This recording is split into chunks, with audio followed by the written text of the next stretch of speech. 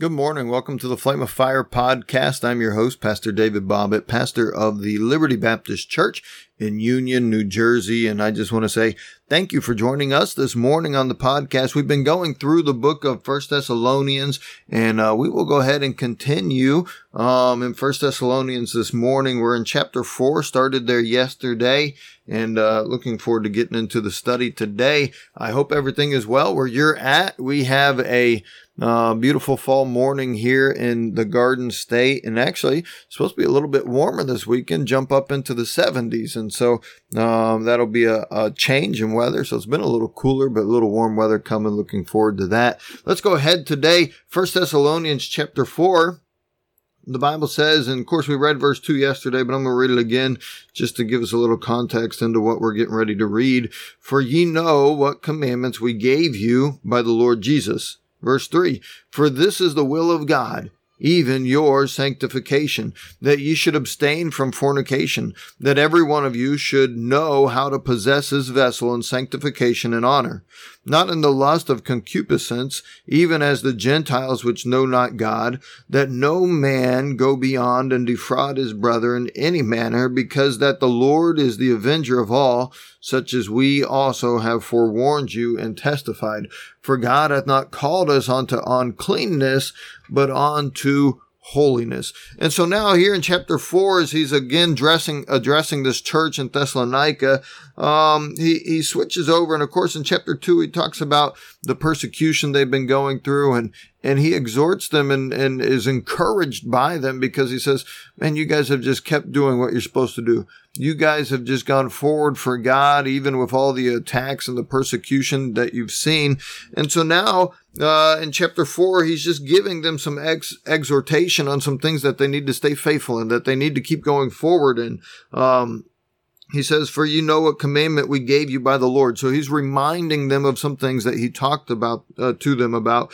And then verse 3, here's, I guess where I want us to jump out of, and the rest of the verses that we read today, are sort of, subcategories of verse 3. Verse 3 perhaps introduces the subject, if you will. And so verse 3 says, for this is the will of God. Notice this. He's talking about God's will, and I always take note when I read that in the Bible. This is the will of God. Sometimes we spend a lot of time looking for God's will for our life, when God has left us a lot of what he wants us to do recorded in his word, and that's what we need to focus on. And a few weeks ago, we looked at the will of God is giving thanks and everything. But here again, he says, for this is the will of God. What's it say? Even your sanctification. Even your sanctification. Now, what does that word sanctification mean? It's not a word that we use a lot today, and perhaps a lot of people that use it aren't even sure what it means. You would hear the word sanctified or something to that effect. And this word sanctification, it just means to be set apart. This word sanctification just means that this is something that is separated for a purpose. This word sanctification, it means it's something that has been consecrated. It's something that has been separated to be used of God in a special way. And so as he talks about their sanctification here, and by the context of the chapter, you can tell he's talking about they've been set apart from the world. He's talking about their separation. Now, this is a word that we don't hear a lot today, but as Christians, we are not supposed to be like the world. In fact, as Christians, we're to be separate from the world. There's to be a distinction between the child of God and the child of this world. And so he says, this is God's will. He's talking to this church in Thessalonica. He said, you want to know God's will? You want to do God's will? Your sanctification is God's will. Your separation. Come out from among them and be ye separate, saith the Lord. And that's an Old Testament passage that we find quoted in the New Testament several times. But he's reminding them, one of the things I taught you when I was with you, of course, he brought to them the gospel. He taught them salvation. He taught them the doctrine of the Word of God. But now he's reminding them, don't forget, God's will for you is to be different from the world. God's will for you is to be separate from this wicked world around you. You're a child of God now. You're part of the family of God. He says, for this is the will of God, even your sanctification. He says that ye should abstain from fornication. Verse 3. Verse 4, that everyone should know how to possess his vessel in sanctification and honor. You should know how to carry yourself in separation. You should know how to carry yourself honorably. As a child of God, there's things that we shouldn't take part in. You know, the child of God has no business inside of a bar. Think about that. We're separated from the world. We're called to be different. We're called to not be a part of that. My family and I, we don't go to movie theaters. Why? We want to stay separate from the things of the world. There's most of what Hollywood puts out today is garbage straight from hell itself. It's something that's been manufactured by Satan. You have the movies today that promote not only fornication and adultery, but they promote drug use, they promote alcohol, they promote being your own person and not listening to the rules, doing what you want to do, being a rebel to society and to parents, and that's what Hollywood is promoting today. And so he says, this is the will of God, even your sanctification. Be separate from that. Be separate from that. He says, abstain from fornication. I don't want to watch movies that have fornication in them. I don't want to listen to music that promotes fornication. The world's music, it promotes fornication. It promotes immorality. It promotes promiscuous living.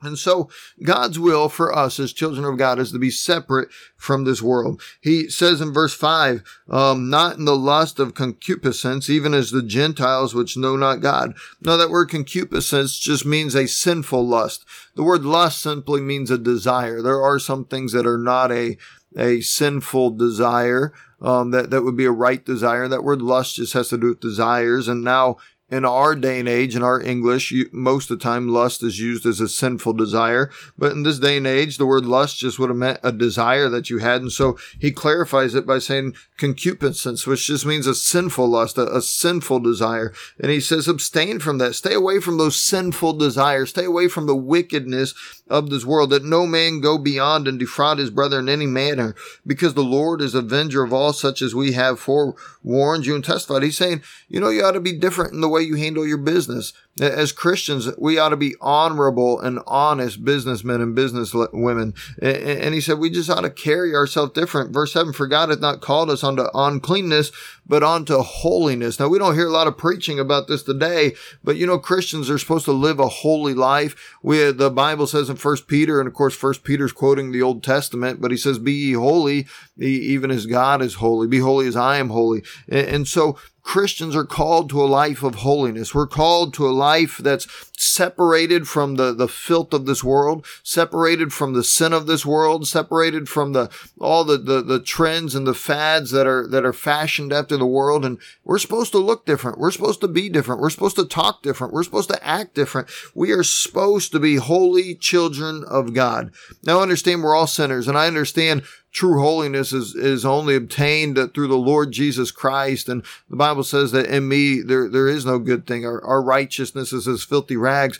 Oh, but in the power of the Holy Spirit, we are called to live a holy life. And this doesn't mean we're sinless. This doesn't mean that we go a day without sin, but it does mean that the best we can, we try to live a life that would please God, and we separate from things that God would hate. So I hope that's a help and a blessing to you today. This is the will of God, even your sanctification. Lord, I pray you would please bless the Bible study this morning. I pray you just work in our hearts. Use us today. Help us to be, Lord, holy people. Help us to, Lord, to see the filth of this world and to separate from it. And I'm afraid in our day and age, we've become so desensitized to just the immorality and the wickedness around us. And Lord, even as the Bible talks about losing their blush, Lord, I fear we've lost our blush today. I pray you'd help us, Father, to be the people you've called us to be. We love you. We need you. Strengthen us, empower us, help us today. In Jesus' name we pray.